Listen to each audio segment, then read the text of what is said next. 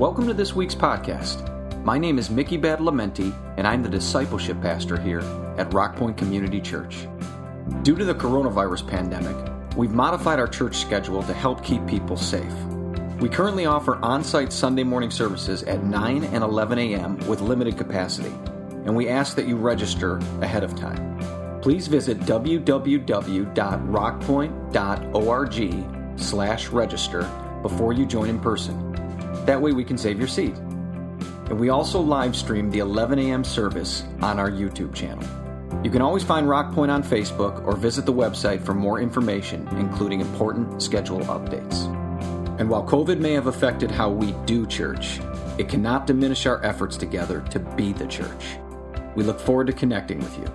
Enjoy the podcast.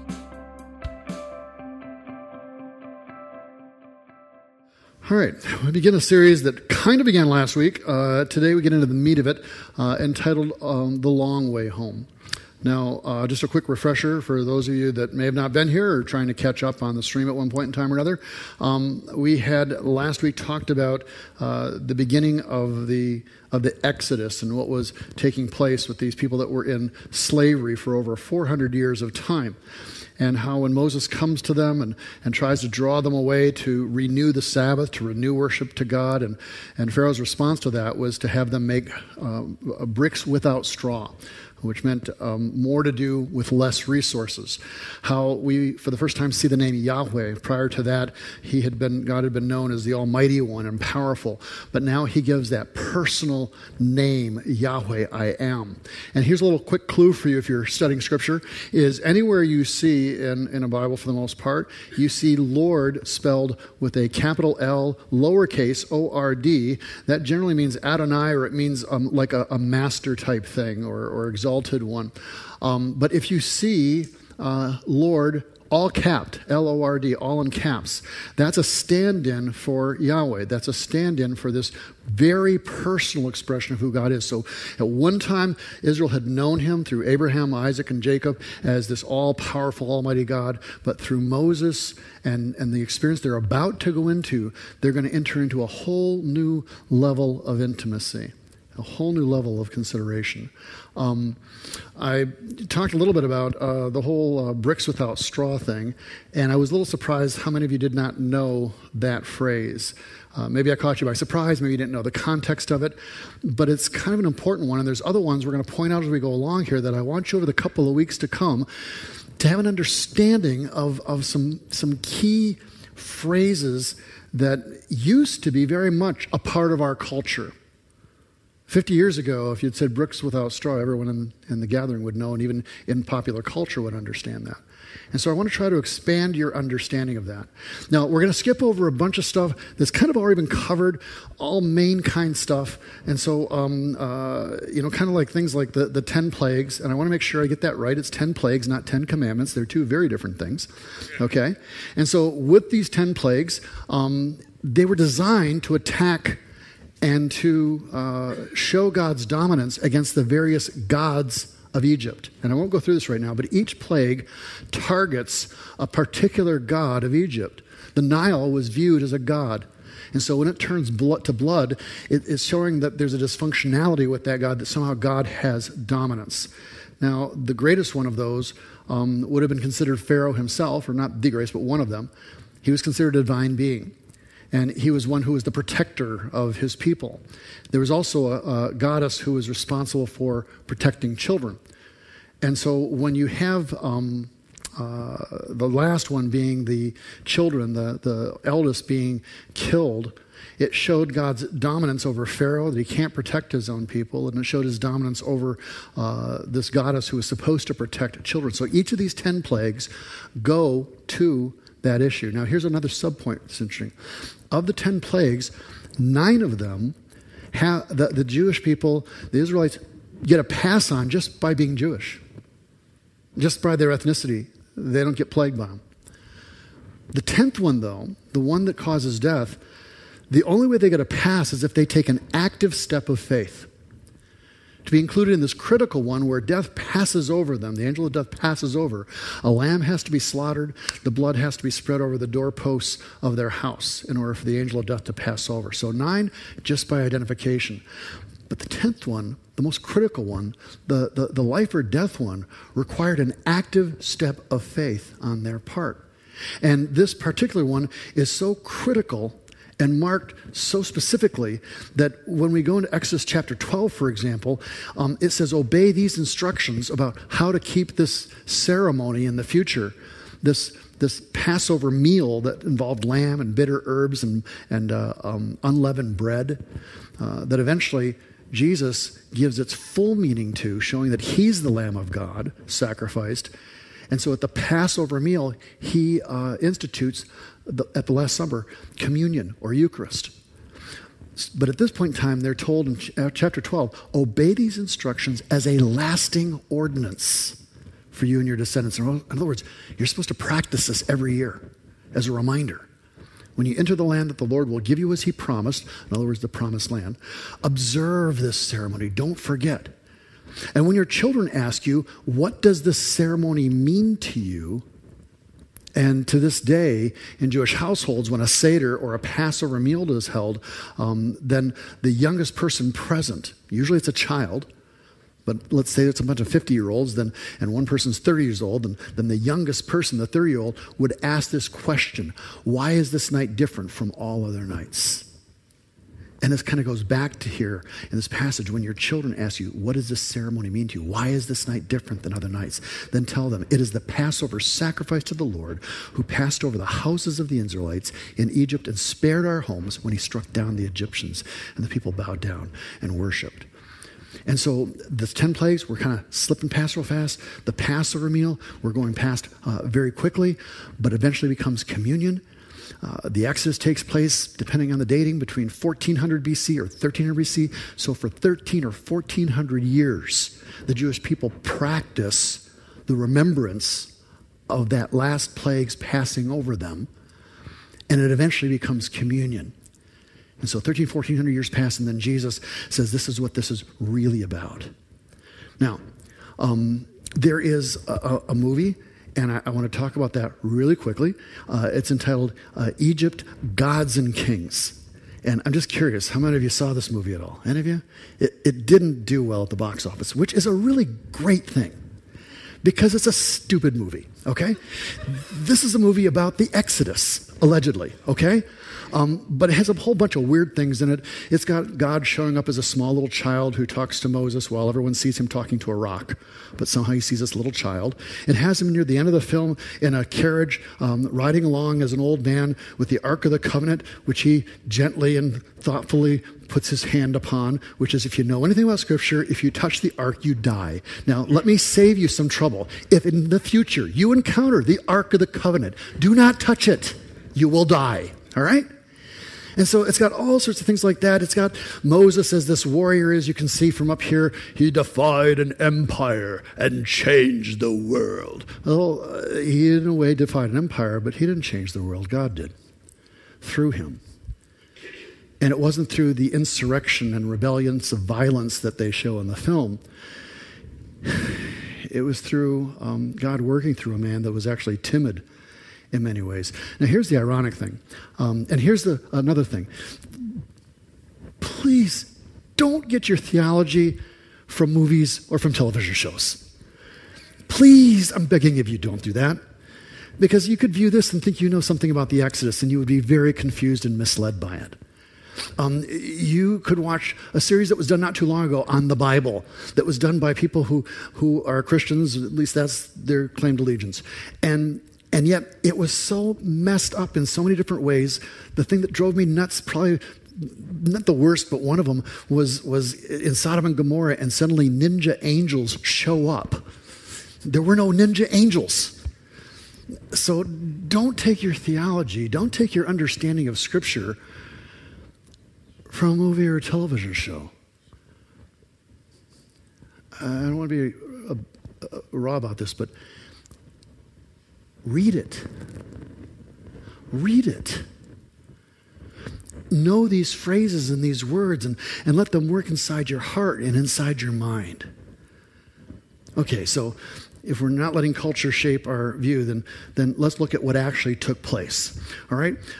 Exodus chapter 13. Let's begin there because we're bypassing all the other crazy, wild, incredible stuff of plagues and everything else, and we're getting right down to it. When the last thing happens, then Pharaoh finally says, Moses says, let my people go, and Jesus says, let the people go. Pharaoh says, let the people go. And in this section it says, God did not lead them on the road through the Philistine country, though that was shorter. Now, the Philistines lived in a section that's in current Tel Aviv, Israel, to the Gaza Strip. In fact, the term Palestine is drawn from Philistia, or the Philistine people. And so that's where the term Palestine actually comes from. And so there's this short route from Egypt straight up there. And this scripture says God didn't lead them, even though that's their target where they're going to. They're leaving everything they have known, their home as it is, and they're going on a journey to a new home and a new identity, an understanding of reality. And it says God didn't lead them on the road through the Philistine country, though that was shorter. I'm not going to ask how many wives whose husbands have been driving, refusing to ask directions, took the long way instead of the short route. We're trying not to be divisive this morning. For God said if they face war, they might change their minds and return to Egypt. The Philistines were very warlike. So God led the people around by the desert road toward the Red Sea. So he doesn't take the shortcut. They're going to their new home, but they're going to take the long way home. Now, there's a couple of reasons. One is given clearly here.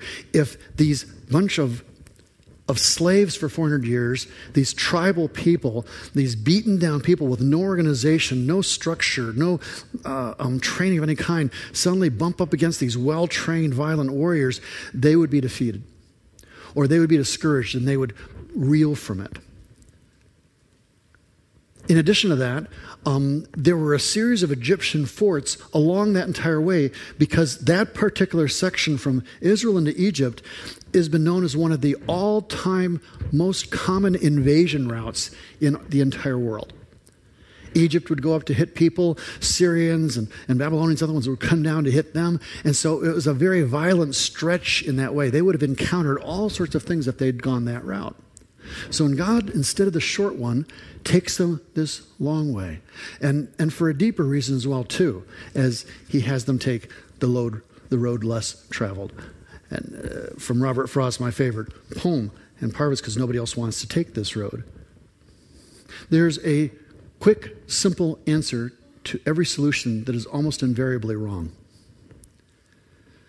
And we want the short, quick way to spiritual maturity. We want the short, quick way to resolve whatever the issues are that we're dealing with. And God rarely provides that. Oftentimes, he takes us on this much longer, far more interesting, and far more difficult journey. Not the quick road, but this long one that often, as it does for these people, the desert road. The desert road, where we become entirely and utterly and completely dependent upon him. Now, here's a phrase that I'm going to ask you, and be honest with me because you're in church, and those that are in live stream, you're still in church, and God will strike you down if you lie about this, all right? So, how many of you have heard the phrase pillar of cloud or pillar of fire? Okay.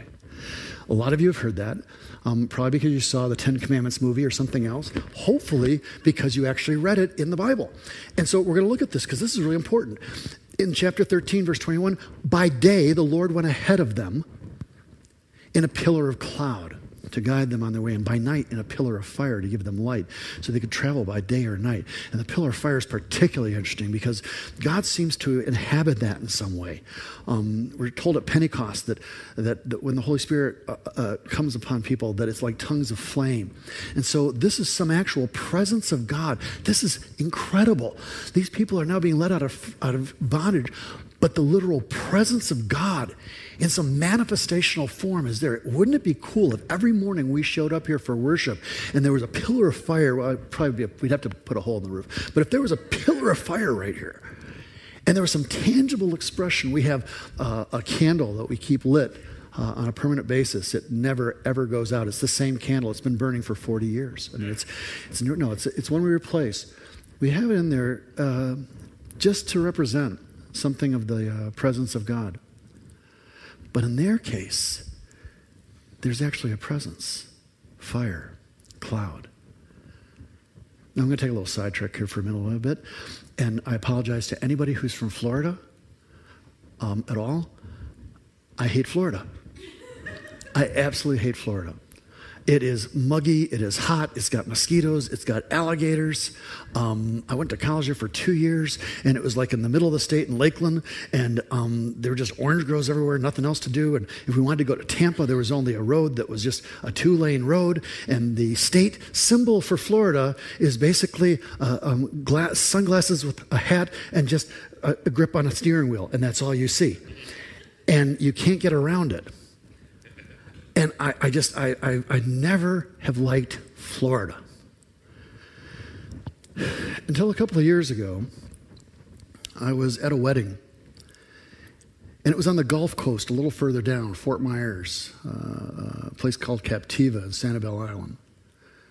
And when I had some space by myself, I went out on the coast there, and it's a completely different thing than the Daytona side or the built-up cities or anything else like that.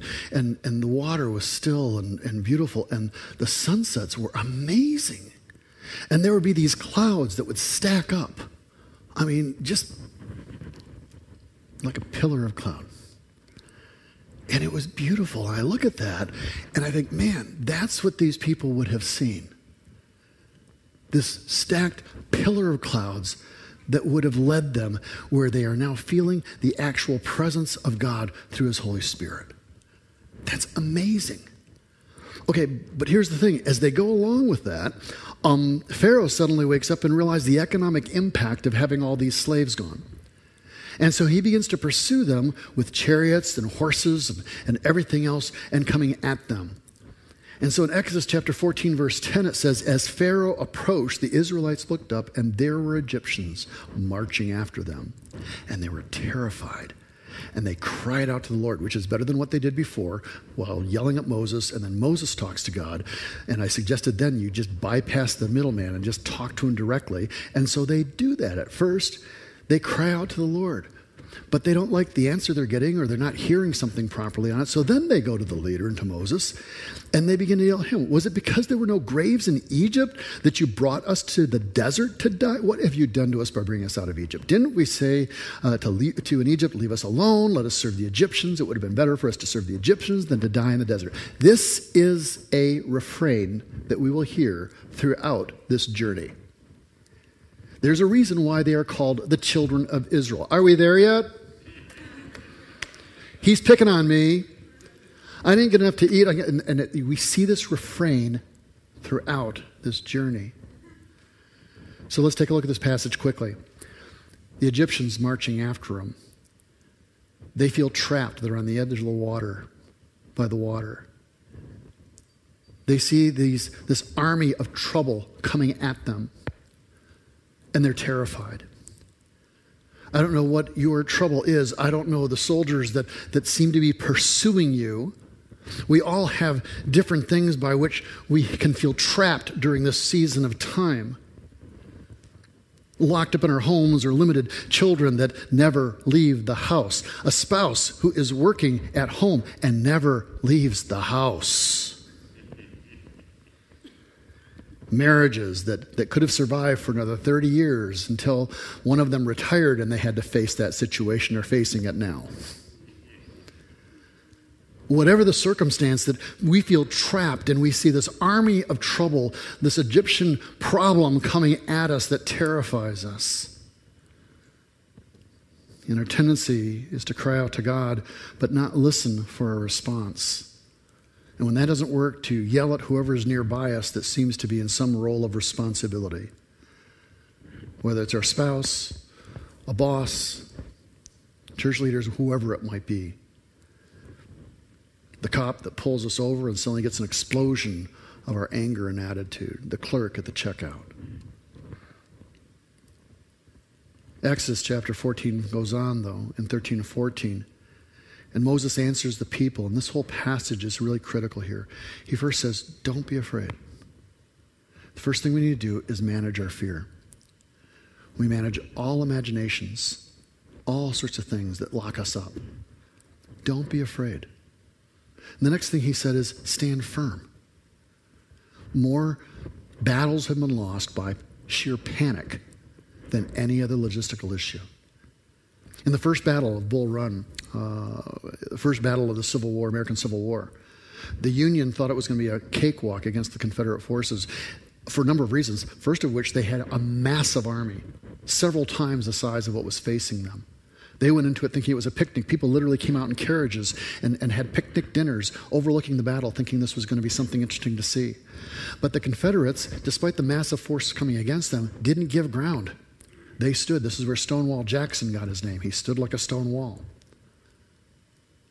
And as a result of it, panic began to filter through the front portions of the troops as they weren't making any headway. And they started to turn and hesitate, and then they began to run. And so even though they had far more massive forces, eventually the entire Union army turned around and ran and lost the battle because one group stood firm and panic entered into them. And so Moses is saying, in the Spirit of God, don't be afraid. Stand firm. And you'll see the deliverance the Lord's going to bring you today. And I'd say the same thing to you today. Don't be afraid, whatever army of trouble seems to be coming at you. Whatever situation you feel trapped by, stand firm, and you'll see the deliverance of the Lord. He goes on to make a statement here that to me is just really cool. He says, the Egyptians you see today, you will never see again. These troubles coming your way, you're never going to see them again. The troubles that we're facing during this time, guys, there's unique situations right now going on that we will never see again. It is for a season of time, and then that will be done and over with. Don't be afraid. Stand firm. And these troubles will go away. And then these next two lines, the Lord will fight for you. Think of that. The Lord will fight for you. You know, you have these wrestling matches and these MMA things where there's two in there and you can tag out and someone else jumps in. When I was in college, we had these massive snowball fights, and I could look outside my window against residence halls, and I could see literally 100 people on one side and 100 people on the other side. And one of the determining features for me, besides my joy of battle, was to see one person I was trying to see from our hall if he was out on the field that day. His name was Herman. Herman was 6'8", 200,000 pounds. He was the size of a small tank. I would throw a snowball at another person and they'd bounced off, and he would get up like an avalanche, throw it, and knock someone off their feet with every throw. When I saw Herman was out there, Herman was on our side, I got out on the field. You need to understand, God is on your side. You can get out on the field.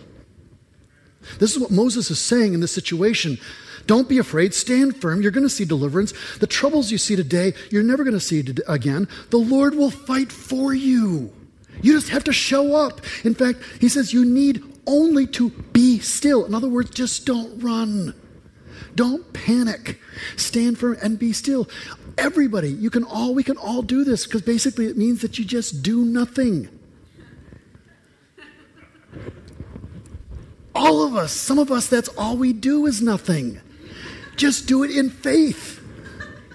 Stand firm. Don't be afraid. And then just stand still. Just be there. The Lord will fight for you. You need only to be still. And so they're seeing all this happening. They're seeing everything coming at them. And this is one of my favorite passages in Scripture. It's the favorite of a Israeli Defense Force major that I'm friends with. He loves this passage, and he's not a Christian. And I think he does believe in God.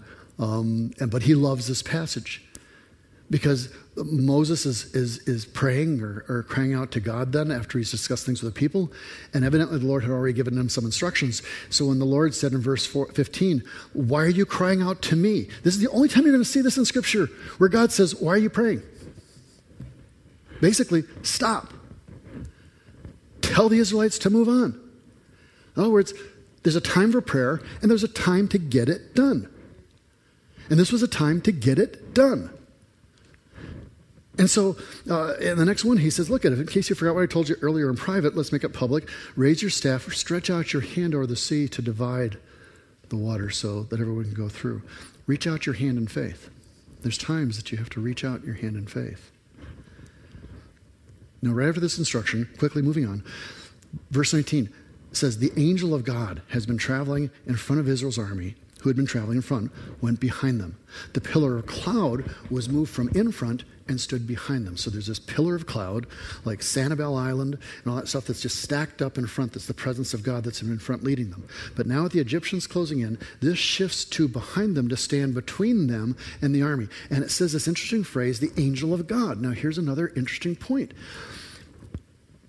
We believe in the Trinity. We believe that God is made up of a community, all one, but a unique community that's so close and intimate that it also calls us into intimacy, Father, Son, and Spirit. And if this is the truth, then in the Old Testament, you're going to find expressions, and we do of the Father, we do of the Spirit, and you also do of the Son. You also see Jesus Christ. Most theologians agree that almost every place that you see the angel of the Lord or angel of God, that it's what's called a pre-incarnate existence of Christ. Pre-incarnate, pre-flesh, before he's in the flesh and walks the earth. That there's something unique of the presence of God in this angel of God. So Jesus is here. The presence of God is there, and it shields them from the trouble. And it says in the next verse, coming between the armies of Egypt and Israel, and throughout the night the cloud brought darkness to one side and light to the other. So the Egyptians are trying to get in, but there's this dark cloud. There's maybe lightning and storming, something else they can't see. They're shielding in some way and trying to work their way through slowly now through what's going on. On the other side, though, God provides light. He provides light and clarity. And then in the 21st, we see the main event happen. Then Moses stretched out his hand over the sea, and all that night the Lord drove the sea back, and the waters were divided and separated. He stretches forth his hand. When all the troubles come, when all the fears close in, when all these things happen and we seem trapped, there's times you need to extend your hand in faith and praise. There's times that you need to reach out and accept what God has for you, in faith believing that there's a provision that is going to be made and provided for. When we look at each of these situations, these people who are on this journey are often referred to as the children of Israel. And there's two reasons for this. They were descended from Abraham, who had a son named Isaac, who had a son named Jacob, who struggles with God and is renamed Israel. And so they're now known as the children of Israel. But there's another reason I think that they were named that, a deeper element. Because they were immature in their faith. They were like little children. God had taken them from their homes. Their situation, their past has been eradicated. Now they are completely dependent upon Him, but they were disorganized. They're not structured. They aren't even capable of making really their own decisions. They're so dependent upon Moses. And God's going to take them on a journey, even as He's going to take us on a journey over the next couple of weeks' time or so, to develop their faith, to mature their sense of organization, their sense of identity as a nation, their sense of people following after God, to make adults out of them capable of making decisions that are proper and clear until they eventually come and they're able to then face those enemies in that land, conquer them. They go from slaves over a season of time to becoming warriors that conquer the entire land. They establish the nation of Israel. For 1,400 years or so, this nation stands and pursues God off and on with differing success. In 73 AD, it ceases to become a nation. Listen to this interesting issue. In 73 AD, they ceased to become a nation as the Romans wipe out their rebellion. In 1948, almost 2,000 years later, these people come back to the same place, establish the same religion, the same culture, the same language 2,000 years later. No other nation on the planet has ever done that. Why? Listen to me. No other nation has ever come back like that. There is something unique. There is something special in regards to Israel. And the desert experience, the thing that they walked through, and this whole thing, this God who showed up to Abraham, Isaac, and Jacob as the Almighty, now becomes intimate, personal, walks with them, engages them in some way, and reveals himself to them. Their past is done. They're now on a journey. Not a short one. They're going to a new home. But with all respect to Supertramp and no reference to their song whatsoever, they're going to take the long way home. They're going to be developed. The rough edges will be sawn off. The weaknesses will be weeded out. And there's going to be a strength and something new established with these gathering of slaves. I don't know what Egyptian or what troubles have shown up on your doorstep in this season, what fears or pressures have come upon your marriages, your jobs, your mind, your emotions. But God knows these things. And the most powerful thing about Yahweh, about our God, is that he's present with us. He makes a covenant. Of all the plagues, except that last one, it was just an identity issue. With that last one, they had to step out in faith. That last one required a sacrifice of blood. That last one pointed to Christ, God in the flesh, who would come and die for us and take our sins upon us. In this season, where our normal is gone and we're on a journey to a new normal, a new home, I want to encourage you to lean into God, not away. The people of Israel eventually came together as a people. There was a lot of grumbling, there's a lot of immaturity, and we're going to see that. But they grew during this time, even as we can. And my prayer that as we move forward is that we not only learn more about the character of God, but something about our character gets shaped and transformed. That something of our dependency and encouragement of one another, even if it's just going to be an elbow in the morning. Finally, this. As we go into the 15th verse, and I won't read the verse to you as a whole, the chapter as a whole. But they've come out on the other end. The Egyptians have been vanquished. They're free. They're clear. They're standing tall. God's presence walks with them. Miracles have been done. All of it is exultant. Then they begin to sing a song. In verse 15, chapter 15, verses 1 and 3, it says, Then Moses and the Israelites sang this song, and actually from Israelites is children of Israel, sang this song to the Lord. I will sing to the Lord, for he is highly exalted. Both horse and driver he has hurled into the sea. The Lord is my strength and my defense, and he's become my salvation.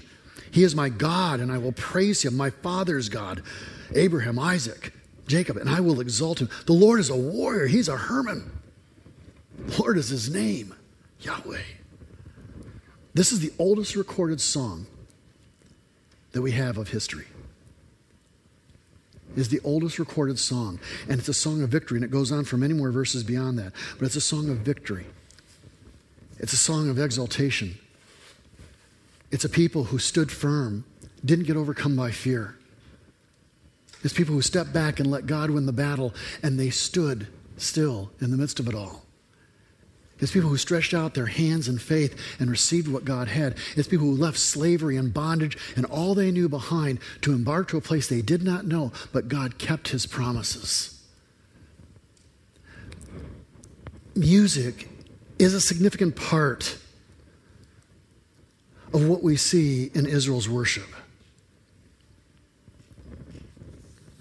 It's always been a significant part of Christian worship and who we've been as a church. This victory song that was sung by Moses, this point of exaltation, all fears gone, all issues resolved, now on the precipice of an incredible journey that was going to see great victory further on and miracles and some significant defeats and challenges. But for now, for this one moment of time, the enemy is gone. We're with God. And they exalted him. It's not the shortest route, it's the long way home. And it's difficult. It's a desert route. It's one that requires us to be completely dependent upon God. But his presence is there in the midst of it. And at the end of it, we'll no longer be children. We'll be warriors ready to take the land.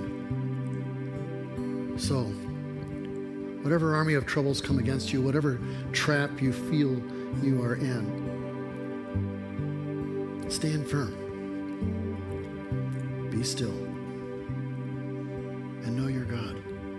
And that he fights for you. Father, I pray that you would continue to direct us going forward and shape us as a people and a church. Lord, I pray that this would be a time of refinement. That all the dross and all the ugly stuff would be weeded out of us in these months to come. That when this whole thing is done, that your church would stand forth gleaming like fine silver.